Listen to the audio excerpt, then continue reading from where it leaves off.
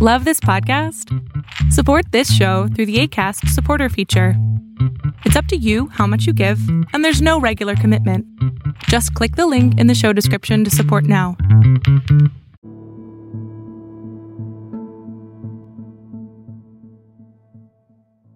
Are you ready for a real man to show you a good time? The text read. Who's Officer Mac? He said with nostrils flaring.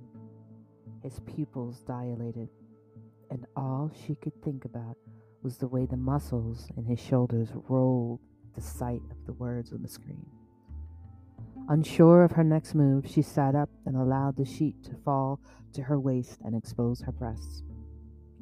His eyes shifted to her chest and quickly raised to meet her heated glare. She shifted the sheets just slightly, allowing her thigh to become exposed. Almost on command, he moved towards the bed and consumed her. Their bodies danced together in a mingle of passion, jealousy, lust, and rage. Rebecca had forgotten about Officer Mac. She had forgotten about the text.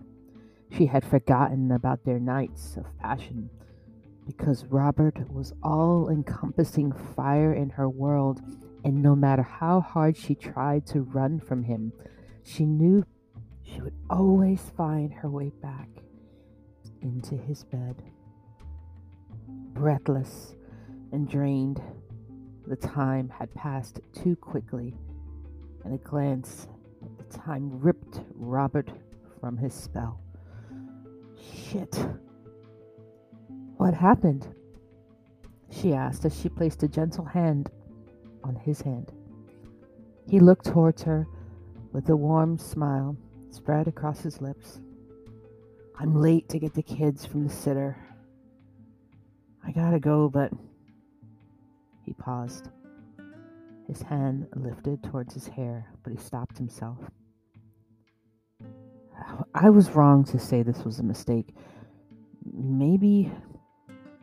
He paused again, and she leaned in closer, her lips almost brushing his. Maybe? She asked. Maybe we can try again.